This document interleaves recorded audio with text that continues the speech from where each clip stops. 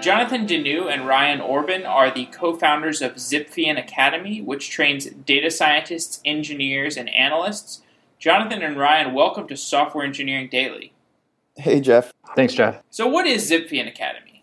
Yeah, Zipfian Academy all started from some idea that me and Ryan had early on when we started getting much more into data. And I'll let Ryan talk about kind of his path to it, but originally, it came about trying to just educate and spread some of this knowledge that used to live in big tech companies. It was kind of siloed away. Not many people talked about it. There weren't books and resources. So it started off to teach. It grew into this immersive 12-week data science bootcamp covering Python, software engineering, data engineering, machine learning, statistics, kind of the whole breadth of what you might need as a data scientist. And the key thing that I think we really wanted was to focus a lot on placements and outcomes, because we both are kind of graduates of traditional higher education. And from day one, we wanted to make sure that if people come through our program, they can have the skills to be a data scientist in industry, and also can go through the whole process of interviewing and get landed in a job. Sure.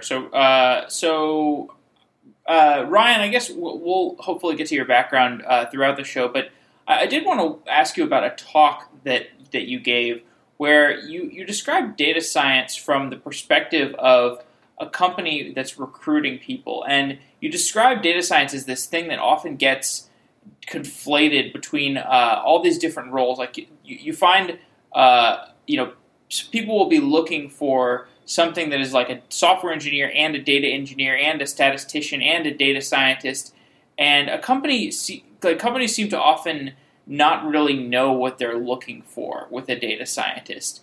Would you say that's accurate? Absolutely. We have talked to hundreds of hiring managers and data science managers kind of throughout the industry, both in the Bay Area and nationally. And, if you went and asked each one of them to define data science, you would get 100 different answers. Data science as a field is relatively new. It's a few years old. A lot of people will say that data science has been around forever and that it's just, statistical inference. But really what we're seeing is a confluence of all of these different skills, both computer science, machine learning, statistics, and software engineering as applied to industry problems. And when you look throughout the industry, everyone are using these components in different ways. And so one of the struggles that we had early on in our program, which we kind of think of as the last mile, it's for professionals and academics who have a lot of previous experience, but really need some additional training in the practical side, right? The actual applications and the ability to use a modern tool set to solve some of these problems is creating a foundation that is applicable to an entire industry. And that was one of the hardest components because, you talk to all these different companies and they all have different needs. And so one of the things that we did when we started is going out and we talked to a lot of the eminent data scientists in the field and really took almost a joint operation. We said, what are the things that are common and what are the things that every data scientist needs to learn? And we don't tell people that you're going to come out of this program being an expert data scientist, that you're going to have to be on your own path, right? And that is determined by which company you go for, what industry you end up in. You're going to continue along that journey, and we really see ourselves as an accelerator to get you there. And so we spend a lot of our time kind of counseling companies in hiring data scientists, both figuring out their needs and where we can create the most acceleration within their business. And one of the things that we always tell companies is that instead of looking for that unicorn data scientist who can do it all, right? Someone who's going to come in and revolutionize your entire company and your data backend and going to generate amazing insights and be a fantastic communicator all at the same time.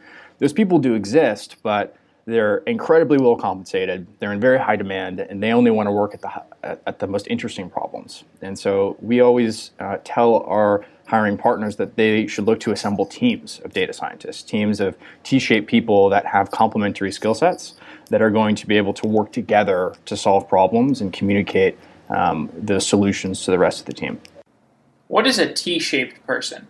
Yeah, a T-shaped person is someone who's a broad generalist, right? So they have kind of some surface level skills in a variety of different things, maybe software engineering and machine learning and statistics and communication and kind of business acumen, but have a deep domain level expertise in one field. So you might construct a team where there's a statistics expert, a machine learning expert, someone who is an amazing software engineer, and maybe someone who's really attached and understands the business goals and is able to communicate the findings of that team, to a CEO and our executive. And they can all work together to attack the problem using those generalized skills to work together and have that common language and common knowledge, but are really contributing their own deep level expertise onto that team that is going to create something that is better or greater than the sum of its parts.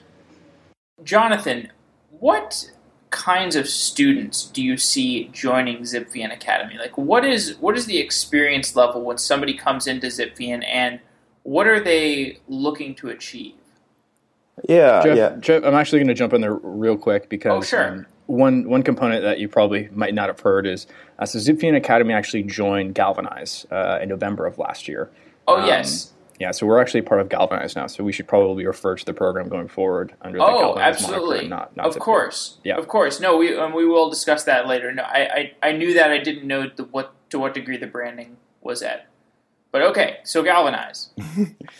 So whatever you call the name, we usually see students and applicants fall into one of three buckets. So I think the most typical, or what most people think of as people transitioning into data scientists, are these post-academics. So it's people who have either been doing research as a postdoc, working as a professor, or even in the middle of a PhD program where they really like the numerical, quantitative aspect of things, but they realize that professional research or being a tenured professor isn't for them. So they're looking for something that would be intellectually stimulating, but can leverage kind of all the quantitative knowledge. So post-academic would probably be the most obvious transition.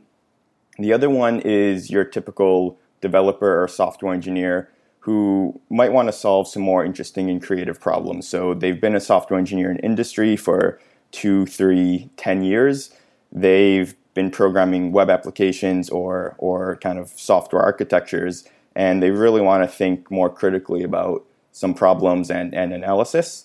And the third group that usually applies is pretty interesting because it has some of the most breadth in backgrounds. And these are people transitioning from industry who might be working at companies that use data, but they may not be on a technical or data team. So these are people who are consultants, project managers, people who have been working with engineering teams and really want to skill up because they know the domain, they know the problems that they can solve, and they just need the technical and theoretical backing. So each one of those, if you think of this T-shaped person, is missing a little bit of the T. So most people who apply have some experience. No one comes in with zero programming experience and zero technical experience, but usually they need to fill in some certain aspects. Okay, interesting. So let's get into a discussion of the curriculum. When these students all start, what are the first types of tasks or exercises or technologies that they're presented with? What does the beginning of the curriculum look like? Yeah. So the first week is really focused on just software engineering and programming to get everyone to a certain baseline with the engineering side of things, no matter where they're coming from. So we start them off on day one with a very hands-on applied problem where they're using Python. Most people coming in already have experience with Python. We require it in our interview process. And we also have a fairly extensive pre-course curriculum. So before people even step into the classroom, they've been working with the tools, the libraries, and day one is really to test them to make sure that they're all starting from a good baseline, and also just to hammer in some best practices. So they go from working with Python and files and just parsing data to using some of the more advanced libraries like pandas to do some more exploratory data analysis. and also cover a few just basic computer science things that would be helpful going forward, such as object-oriented programming and software design, as well as just how to learn as a programmer and use things like Google Stack Overflow, read the documentation, understand what a stack trace is, which is something that I think everyone who's experienced takes for granted. Is my program's breaking, how do I know what's going wrong? And usually that's something that you just get through years of banging your head against the wall, but we really want to set all the students up for success. So by the end of the first week, everyone's at a relatively stable baseline in terms of programming ability and software. So the rest of the curriculum can really focus on some of the more advanced analytics and case studies. So advanced analytics and case studies. So when I went through my computer science education, most of the classes were like a series of projects interspersed with tests. How does Galvanize compare to that format? Like, what is the curriculum for the remainder of the academy look like? Yeah, so the curriculum as a whole, we really, when we set out to plan it, again, we're focused on what do we know people need to be able to do to actually be practitioners? And let's backtrack from there. So we start with the end in mind of these are the common problems people are solving in industry. Things like churn prediction, working with user metrics, doing natural language processing, being able to perform some predictive analytics. And then we backtrack from there and say, what are the techniques and theory that they would need to know? And let's fit that into the remaining 7 weeks. So just the high level, it's a 12-week program. The first 8 weeks are formal structured curriculum where students pair program, they work through exercises, and the latter weeks are focused on a project and interview preparation. So for the remainder 7 weeks of that structured curriculum, students start off with some statistics and probability fundamentals, but it's all taught through this lens of what do data scientists need to do in industry and how do they work? So even when we're doing statistical theory, it's all grounded in how can we apply this and what problems do people use this to solve and how do they solve it? They solve it together, they solve it on teams. So let's have everyone pair program, let's have everyone talk and collaborate together rather than having it be these projects that you can't talk to anyone or a test where you're grilled on how quickly you can learn something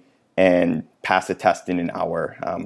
So there are assessments just to give this grounding to make sure that the students understand the material from our perspective, but also to let the students know a little bit of a self-assessment of how do you stack up to what we expect. So assessments throughout, and then most of the exercises are these hands-on projects. So it's almost all projects, a few assessments, and then lecture and theory thrown in there where necessary.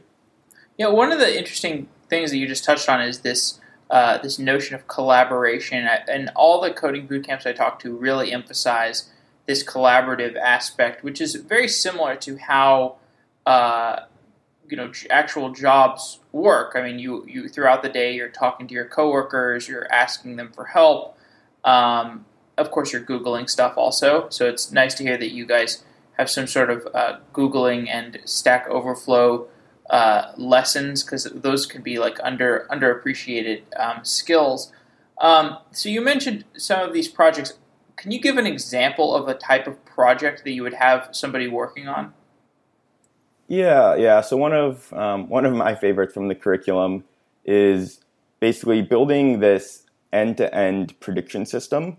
So we actually set up our own server that fires off data, and the students have to build this web application to build an API to accept new data coming in, to collect historical data, which they then train a machine learning model on. And in the end, when new data comes through their API, they need to give predictions. And the whole model is based around this idea of detecting fraud on the application. And it's general enough that fraud detection can be applied to financial systems, to text and posting, things like Craigslist. You imagine looking at emails and things, you can say that's a fraud or a scam. So we have some data set of a bunch of text, a bunch of fraud, and students build a model and actually give predictions. And if they're really ambitious, they build a dashboard so you can see what those predictions are. And that's something that I think really, really helps the students synthesize all these pieces together. Because data science, very, very much like web development and software engineering, is very interdisciplinary. So the hardest thing that we see with students is being able to make these connections between disparate pieces of the theory and application that we teach, and be able to look at a problem and say, oh, that's a fraud prediction problem. That's a natural language processing problem. That's a optimizing our user metrics and giving recommendations problem. What are the aspects of machine learning that students have trouble with?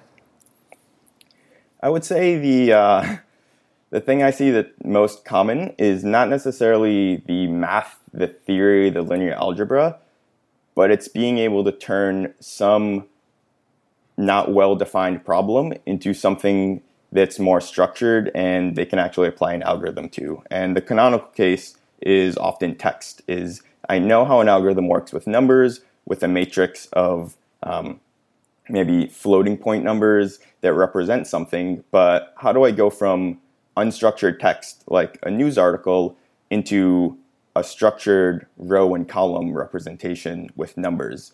And that feature engineering or processing of text is often the hardest part. And through it, you usually learn which model to apply. And I hear time and time again, students often at the end of the program just want some guide or some like cheat sheet of just which model do I use in which case. And a lot of times you really need to know your data. You really need to understand the limits of the models, but also the nuances of your data. And that's something that there's not a prescription for. There's some heuristics you can use to guide your analysis on when to use which model when, but the hardest part is things that you just learn through experience of this random forest totally is going to break down on this problem because it has similar characteristics to another problem that I tried it on and it totally failed.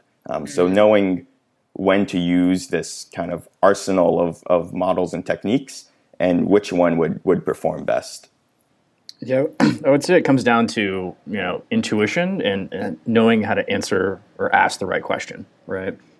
So when you're kind of given a problem, a lot of it can be very vague, and you have to really dig in and understand the data and then be able to have the intuition to know what algorithm to apply. And also, even before applying an algorithm, that what is the question that I'm asking here and what am I trying to solve? And that, we spend a lot of time within the program, but that takes months or years to really get down. And that just comes from experience and actually doing the stuff in practice. So, Ryan, maybe you would have a good answer to this, given your that presentation on teams, on how data science teams integrate with other teams. We did a show with Greg Lamp, who works at a company called Yhat, and it's a company that's working to bridge this rift that forms between data science and engineering teams. And what he said was that what often happens is like data scientists will build these models, and the models will be written in like R or Python, and then they'll kind of throw these models over the wall to engineering teams and say, hey, go implement this in your production code. And so there's this problem, and there's other problems that develop between data scientists and engineers. How do you teach students to bridge the gap between building models and deploying their production code? I think that's a great question. One of the things that we really believe, especially when we're building the program, is that a good data scientist also has to be a good software engineer. And you see a lot of companies struggling to hire and find qualified talent because they're finding people who have the right stats and maybe machine learning background, but they don't have the right software engineering expertise to work with their engineering team to put this stuff into production. So we do a few things in the program. One, which is some of the lessons that John mentioned, was that we actually stress deployment, and we make our students actually deploy their models into production for their project. And we do that throughout the program, and they're always consistently doing that. Secondly is, we have the, I would say, fortune of having a ton of other different programs on our campuses. So we have a full stack web development program. We just launched a data engineering program this month. And we actually foster collaboration between those different disciplines. And so the data science students are working with the data engineering students, are working with the web development students to collaborate and actually build applications that go into production. And one way to solve this, and kind of what I said in my talk, is that we need to have a common language. And so, the more that you can have your engineering team understand just a little bit of data science, and the more that you can have your data science team, learn at least at the first level, some production languages like Java or Scala, the better that they're going to be able to collaborate, and the better that they're able to sit down at the beginning, during, and at the end of a project and potentially find roadblocks and really define milestones that are going to foster that collaboration. And then there are tons of tools. YHAT is amazing. They've come and given lectures to our class many times. They're incorporated our curriculum, as is other companies like Domino and Databricks. And those platforms can do a huge amount of work to kind of foster collaboration between those teams, and being able to view those things, create APIs programmatically. Being able to walk over to a web developer and just give them an API that they can hit. Is very, very powerful. And so we're seeing, not only the, kind of software engineering chops of data scientists, kind of throughout the industry continue to rise, but also these new platforms that are coming out that are really easing that collaboration. So you mentioned data engineering as being part of the program, or like a separate track, I think. Like, how do you work that into the curriculum? How do you work in big data tools like Hadoop or Spark? Yeah, so data engineering, we have a 12-week program. We'd love to spend a full 12 weeks on it, which is why we built a separate one that's just for data engineering. But we do about a week of data engineering in the data science program. And really, we start that with a common basis. And so they're going to be doing things like MapReduce and thinking about functional programming in Python. And once they have a handle on that, we can move into Hadoop and how do you actually do this stuff at scale. We don't go into as much of the administration, but more the actual implementation. So one of the things that we'll do is actually a social network graph analysis using MapReduce. So you can actually import your Facebook friends and do some analysis at scale. And then we move into Spark, which is really up and coming, and we've seen a lot of companies move towards that and look towards Spark as a requirement. And we'll go into not only how it differs from kind of normal, Hadoop, MapReduce, batch processing, but how we can actually leverage stream processing on Spark and use things like Spark SQL. So, we do as much as we can that's applied, and one of the things that we stress is that kind of macro level knowledge of how the big data ecosystem is really put together. And we really see that there's kind of these periodic elements of a data engineering pipeline. And as long as you kind of understand how those pipelines are created and what technologies are available, and have experience at least using one of those. Like I said, every company is going to be different. You can much more rapidly come up to speed on a particular stack if you understand the landscape, rather than if you've just been drilled in a particular tool. So we're planning to do a week of shows about Spark, and I'm curious, from your perspective, what is the big breakthrough of the technology? What makes Spark so important? How has it changed the landscape? Yeah, I think when you look at big data tools, versus kind of small, medium data tools. So if you're working with small data and it can kind of fit on your laptop, you're used to using things like R or Python, right? You have an interactive, kind of REPL in which you can, put in your particular query and get an answer back within milliseconds. You can do visualizations straight on your laptop. You can be much more productive because you're able to have that kind of sub-second feedback and able to kind of bring to bear all of the tooling, both in the graphical user interface and in the command line. When you move into kind of a big data world, those timelines get really stretched out. If you're working with gigabytes or terabytes or sometimes even petabytes of data, it could be minutes, hours, sometimes even days before you even get a result back. And so when you look at that kind of time to insight, it really slows down that iteration, that feedback loop that a data scientist would want when they're kind of trying to understand or do some exploratory data analysis. And so what's really interesting about Spark is that it's really taken a lot of those components of having it on your laptop and moved it into a big data arena. So things that we could do as far as visualizing things in the browser or getting that real-time feedback, we can now do on much larger data sets using Spark, where if we were using something like Hadoop, we'd have to wait much longer. And so we're seeing that it's very useful for leveraging that kind of quick feedback loop and reducing that time to insight for large data sets, especially in data science. Why do so many people that are like PhDs in scientific fields like neurobiology or materials science, why do these people end up migrating to the world of data science? Yeah, I think a big component of it is the PhD to tenure track gap, right? And that there are more PhDs that are coming out than ever before and less tenure track positions available. And so a lot of people are looking for alternatives and an alternative career path outside of academia.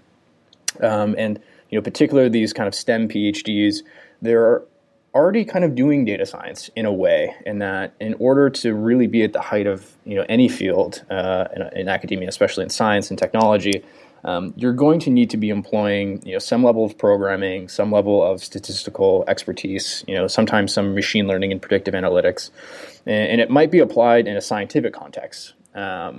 And so when they look for alternatives, applying what they know and that kind of rigorous insight and being able to take a problem, a research problem, and break it down and work on it over a long period of time, those things map very well to industry. And we've seen a lot of people go through our program and be very successful.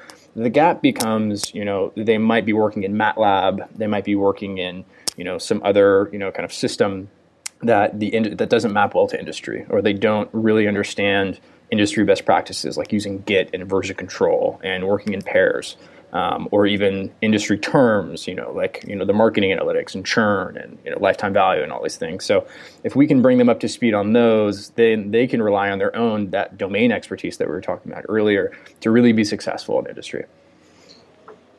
And what kinds of skills does traditional academia generally give these people that need to are deciding to transition to data science? Like, what kinds of skills do they tend to come in with? Obviously, it's varied, but I think you can kind of put it into a few different buckets. One, specifically those who are going through a PhD program, they have really been trained and kind of pushed in order to kind of ask the right questions, right? They're kind of pushing that envelope of human knowledge, and so they're having to go really deep and think very hard, about a particular problem and come up with something that's novel or new, which I think is really important for a data scientist to understand. The second component is that research element, where they are trained to look at a problem for a very long time and to really plan out and to look and exhaust every possibility, which I think is also important. Otherwise, just the core math and science skills, and typically programming is in there as well, is really important. And you tend to find people who are very passionate about their fields and who are going to do very good work. I don't know, John, if you have anything else to add as far as how academia prepares people. Yeah, I would say it prepares people in good and bad ways. The good ways are what Ryan said, where you do get this very strong curiosity for things, and that really helps because in data science, the hardest problem's often figuring out the question you want to ask. It's not really putting things through a machine learning library and just getting results. It's figuring out which model do I use. So people coming from academia, that's basically what they're trained for, is given some problem that no one knows the answer to, how are you going to find the questions to get an answer? And the flip side of that is the timelines in academia, the kind of workflow, if you will, is pretty much antithetical to what data scientists need to do, where they're basically trained.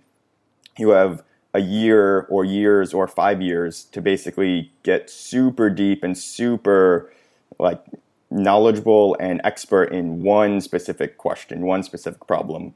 But the nature of the data science industry now is that there's not enough data scientists out there, and every company wants them to do everything. So you have to really focus on how can I be most impactful with the limited time and resources I have. So it's not necessarily get to 100% perfect answer in 2 years, but let's get 80% of the way there in a month, 2 months, 3 months, and then iterate on that and go forward. So a lot of what we've seen in the program with people coming from PhD programs or people who have been researching for 10 years is that it's very hard for them to almost unlearn what they've been doing.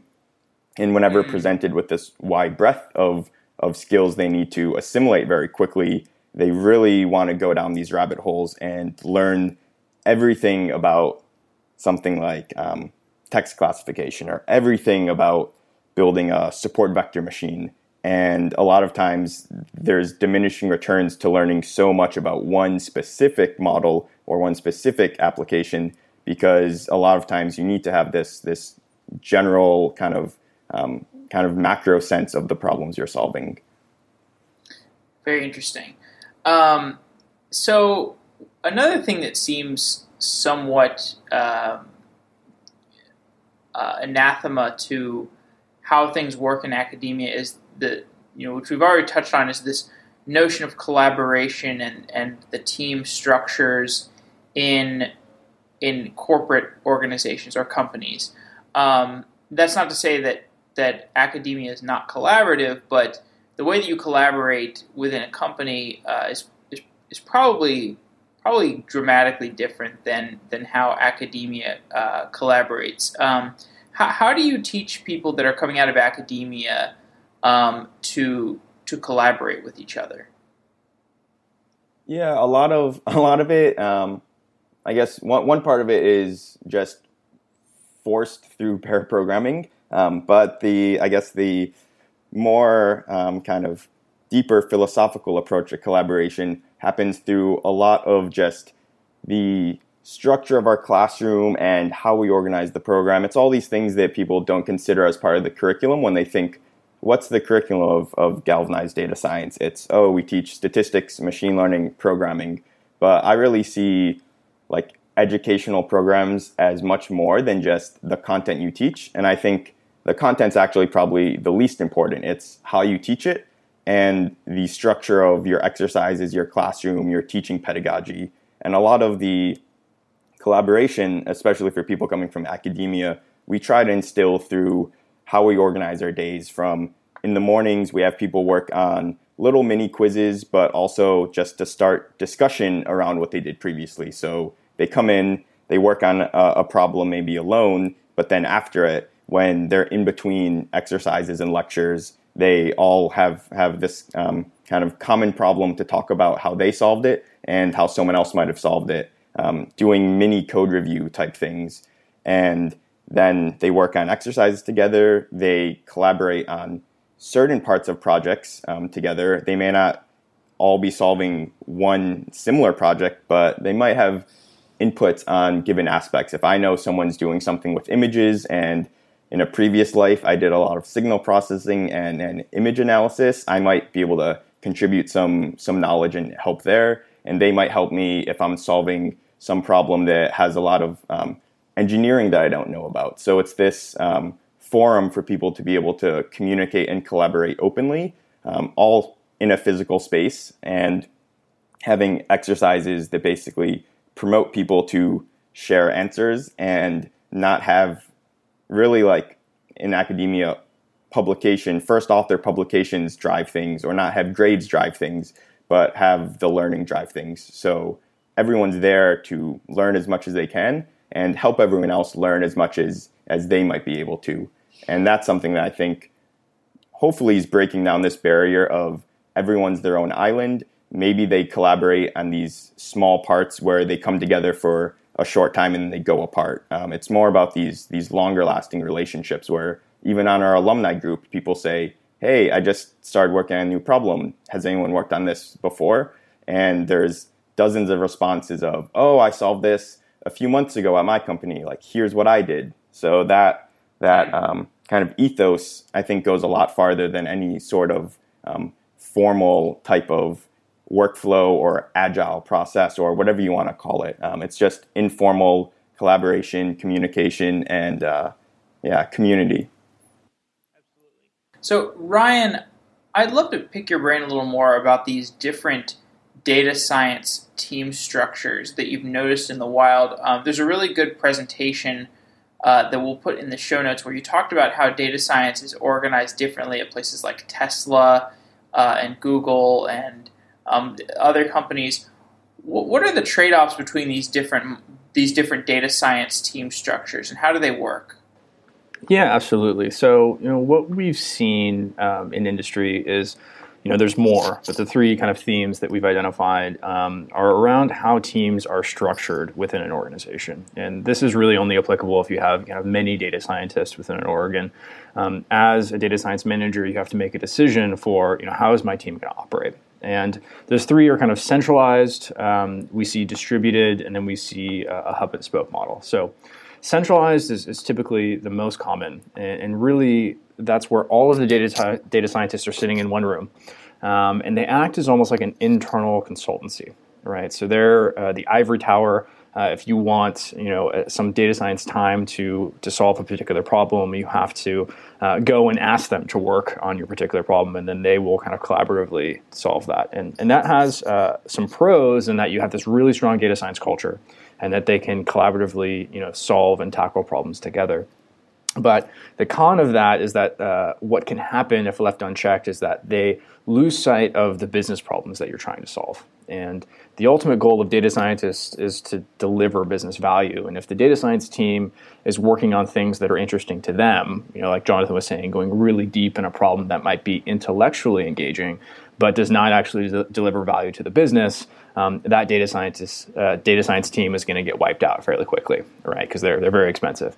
And so what people have done to try to get around that is this distributed model where we kind of push each data scientist into a business unit. So you could say there's one on the marketing team, there might be one on product, maybe one on HR or something like that. And they are basically embedded completely within that team.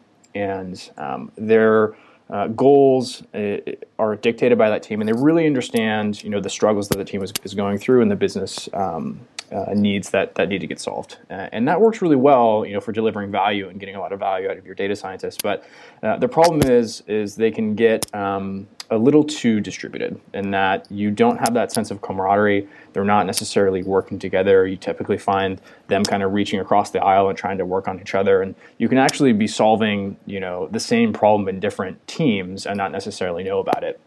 And so the kind of mix between those two is something called hub and spoke, where the data scientists sit together and they maybe meet once a week, to kind of collaborate on problems, but they're all assigned to different teams within the organization. And so their main focus is solving business problems for that team and really understanding what the needs are. But then they come together and work on those things collaboratively. And so you kind of have this trade-off where you're getting the best of both worlds, where you're getting the requirements from the team. You're getting, at least one or two people who really understand, what needs to be done there. But you're also getting that, kind of centralized control where you can, potentially identify, far-reaching problems within the organization or opportunities across different teams, because you have both, the deep-level knowledge, but also the general knowledge of what's going on throughout the organization. So I always encourage people, if you're a large enough company and you have data, enough data scientists to really explore the hub and spoke model, because I really do think it's the best of both worlds. Very interesting. Jonathan, I saw a quote from you where you said, you can learn from your students just as much as they can learn from you. And I definitely agree with that. What are the most important things that you've learned from your students? Yeah, I guess from a higher philosophical level, the thing I've learned is not necessarily assume nothing, but be empathetic to the problem you're working on and the people you're working with. So I think empathy can be an overused, abused word, but From a technical perspective, I think I've seen students approach problems, and especially for their projects, they say, what am I actually solving and why am I solving it? And that's something that I think I never really fully internalized until I worked with 50, 100 students on all their projects. So getting to see that wide breadth and how they approach problems and what they want to solve and why they want to solve it, I think that put things in perspective a lot for me, because I've approached it kind of data science from the lens that I think everyone else comes to it from, either working in industry and solving some very particular problems and not really seeing the forest for the trees, or from a lot of hobbyist perspectives where they get some data set, they're interested in finding out some, let's say, like who the most valuable player on a sports team is based on their statistics. That might be something that you're curious about solving, but then at the end of the day, you have to think, is this hopefully gonna impact anyone, or could it be used for anything greater? And I think the projects in the program are a period where students ask me questions about things that aren't in the curriculum that I've never thought about, and question me and the things that we've taught of, can this be solved, and can I use the things I've learned to actually solve it? So it's kind of this two-pronged learning. One is just learning how to approach problems and people and almost communicate much, much better. And the second component is just on a pure technical level is the students often ask the best questions about when things break and when things go wrong. And that's something that I think a student's the best person to highlight. Is it's almost when you give a new toy to a kid and they try to break it in every possible way and tear it apart. Students in the data science program tend to do that for any new theory or application. If we drop in, here's how to build APIs with Flask, and they say, oh, well, I can do that with this one exercise. Maybe I can build my whole website, or maybe I can build a recommendation engine that gives this real-time feedback. And John, like, is it possible to do it in this way as opposed to that way? And what happens if X, Y, and Z comes into my data? And those what ifs, I think, really help you understand what you're talking about much, much more and at a much more intimate level. Yeah, that makes a lot of sense. So Ryan, you mentioned in a talk that you've trained professional poker players at Zippian. I mean, people who are deciding to move from poker to other fields, as I understand. And I used to play poker professionally back in the boom. Oh, really? That's yeah. great. Yeah, so this is interesting to me. What are the overlaps that you notice between poker players and data scientists? Yeah, it's been really interesting. We've had a number of poker players across different cohorts go through, and they've all been really successful. And I think before I kind of get to why, I think it kind of underlies the point, which is that you don't need a PhD to do data science. And that's, something that you see out there, and a lot of people are afraid to even try to get into data science because they don't have, what they think is the necessary academic credentials. It definitely doesn't hurt, but, as we've seen, we have a three-way split between bachelors and masters and PhDs in our class, and they've all done equally well. And so don't let, not having a PhD, kind of hold you back, because we've seen baristas, we've seen poker players go through and do really, really well. And the poker player is really interesting to me because, I think people who get drawn to poker, are the people who have that kind of analytical mindset, right? They want to take a bit of a risk. They want to try to game the system a little bit, right? They enjoy the game theory. They enjoy the analytics. And the people who are at the top of their game, they're thinking about, the analysis. They're thinking about, what are the probabilities of winning and losing this hand. They're sometimes playing, 20 or 30 games or hands at a time. They're typically, scraping data and trying to look at their competition. And so it kind of engenders a lot of the same type of thinking that you would apply to, a data science problem or a business problem, in that, how can I get an advantage, or how can I leverage, data and numbers and probability in order to, kind of beat the house, if you will. And so I think that's why so many people have gone through it, because, the boom has busted a little bit. They're, typically open to a bit of risk and open to, coming and doing a 3-month boot camp and really seem to fall in really well with these teams. And because they can really understand what the problems are and, are creative in their solutions. Yeah, why have they moved away? When you talk to them, how bad do they say the bust has gotten?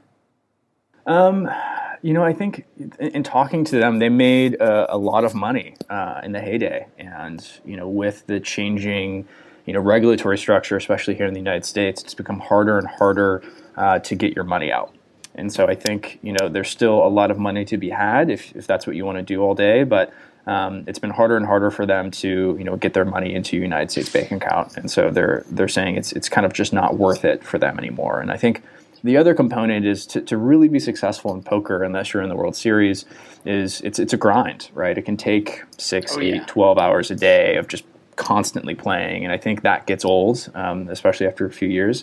I'd love to hear kind of why you left and how you got on your path that you are now. Well, I mean, I kind of had an existential crisis when I was like 18 or 19. I had, I had made a good amount of money, and I was like, this is a terrible way to spend my life. And it's one of these things where like you find something that you can work really hard at and then make a lot of money, and you sort of figure, I'll figure out later on down the line how to convert that money into happiness. But eventually you get to a point where like you've got the money, and the happiness conversion function doesn't like magically appear, and so it becomes really worrisome. That's what happened to me, and then I was just like, then I quit the game. Well, I mean, I lost a lot of money before that happened, but it's a longer story, and then gradual movement towards computer science, which I found more fulfilling. So absolutely. I mean, yeah. Do you when you talk to them, do they say that they find data science more fulfilling? I mean, one of the interesting things about poker is it's like totally solitary, and like right. I would imagine that would be even more difficult to move towards a collaborative data science field than from academia. Yeah, it's interesting. I mean, I only have a few data points, and they're all anecdotal. But the poker players that have come through are actually very social. They're very extroverted, right? They want to be around people, and that was something that grated on them, was the solitary nature of the work. And so they were actually very, very excited. And as they've been on an industry, they are very fulfilled, right? This is kind of some of them have gone back and said, I didn't even believe I could be this happy. I didn't know that there was, I didn't know that this was even out there, right? And, thank you for, accepting me in this program and taking a chance on me. Oh, yeah. Because, this is the best decision I ever made. And so a lot of them are, and I think that's why data science is so interesting, because it's such a big field. Like you look at machine learning or statistics, and like you could spend your entire life studying this and never understand it all. And never get through the entire statistics canon. And there are always new things that are being invented, new ways to apply this stuff. And so, for me as a lifelong learner, this is the most exciting time to be alive, because, if you are interested in this and you kind of get into the data science position, you could be on a career trajectory for the next 20 years and never get bored. And I think that's the most exciting thing for me, as people are coming in and as this industry continues to evolve. So I'd like to talk some about the future of data science as we close off. One of the interesting things about data science is that certainly, like as you said, the current state of affairs is like, if you want to be a good data scientist, you kind of have to be a decent software engineer. I mean, in some sense that's not true, but in many senses it is. But there are all these like higher level tools. You've got things like Tableau or Excel, or even like YHAT. YHAT is kind of moving towards the direction of like decoupling the programming from the access of the API endpoint. And I mean, so data science is certainly like a growing field. So my question is sort of like, is there going to be this gradual movement of jobs opening up for highly technical people that aren't necessarily programmer types. Like I'm thinking like the data-driven marketer or the data-driven social media manager or the data-driven advertising person. How does this fit into the future of data science? Yeah, I'll jump in here. I know Jonathan has a great answer to this as well. For me, I think, there is this proliferation of data science collaboration platforms and kind of machine learning platforms, and I think that's all great. And really what the short-term focus is increasing the productivity of the data scientist, right? There are a lot of things that are kind of either rote or boilerplates and things that are done over and over again. The less that we can do that janitorial work, the more productive that we can be, right? I think that's great. I think the next phase of that is pushing a lot of these tools down into kind of less technical positions, like you're saying, the data-driven marketer, the data-driven product manager, things like that. And we already have a lot of data, and we already have a lot of these dashboards and things like that. But what I always caution people is, a lot of them say that you are not going to need a data scientist anymore once we come out with our platform, right? And I think that is fundamentally untrue. I think we will become more productive data scientists with these tools, but you still have to have an understanding of the underlying science, the underlying algorithms, and really understand your data because, I see a lot of people learning just enough data science to be dangerous. And they think that, hey, this was statistically significant, or hey, I got an AUC of 0.98. There are a lot of landmines within this field, and knowing where those are and being able to map those out and having the experience to say, this is how we're going to use it here and watch out for this is so important and is going to be so hard to automate that I still think that the human element is always going to be necessary, but the tools are going to allow us to be more productive and do more than we're able to now with less effort. So, John, what's your vision for the future of data science? Yeah. So I think Ryan hit the nail on the head on kind of where the toolings are going to go. And this is something that we've seen in a lot of other technical industries. And I like to consider myself something of an amateur historian who looks to the past to kind of almost learn the history of science. And with software engineering and web applications, it wasn't until the 90s and a lot of frameworks got built that people could actually build websites. And now we have graphical drag and drop website builders. But in the 60s or when in the early 80s, if you said, oh, I'm just going to spend the night evening and just build a sweet web application, push it to the internet so everyone can access it, they would think you're kind of a blasphemer. And nowadays, people measure the time to build a web application in minutes or hours. And I think with data science and the tooling, we'll see that where it's not necessarily data scientists as humans are ever going to go away. We still have people building websites with graphical drag and drop interfaces. It's not that the tool builds itself. It makes it much easier for a human to build what they want. And on the tooling side, I think we're only going to see increases in productivity and collaboration from libraries, tools, platforms.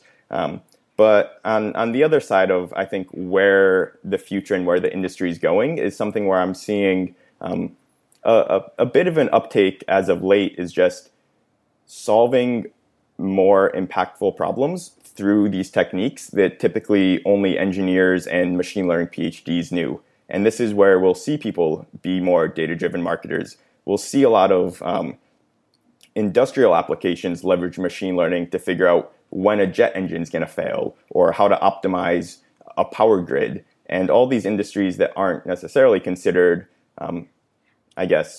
software or digital, I think are adopting a lot of these tools just because they can use them for really real world impact and gain. And the biggest bottleneck there, I think, always comes down to just education, collaboration, and communication. So you may not need to be a PhD in machine learning, and most people don't need to be one to actually do real data science.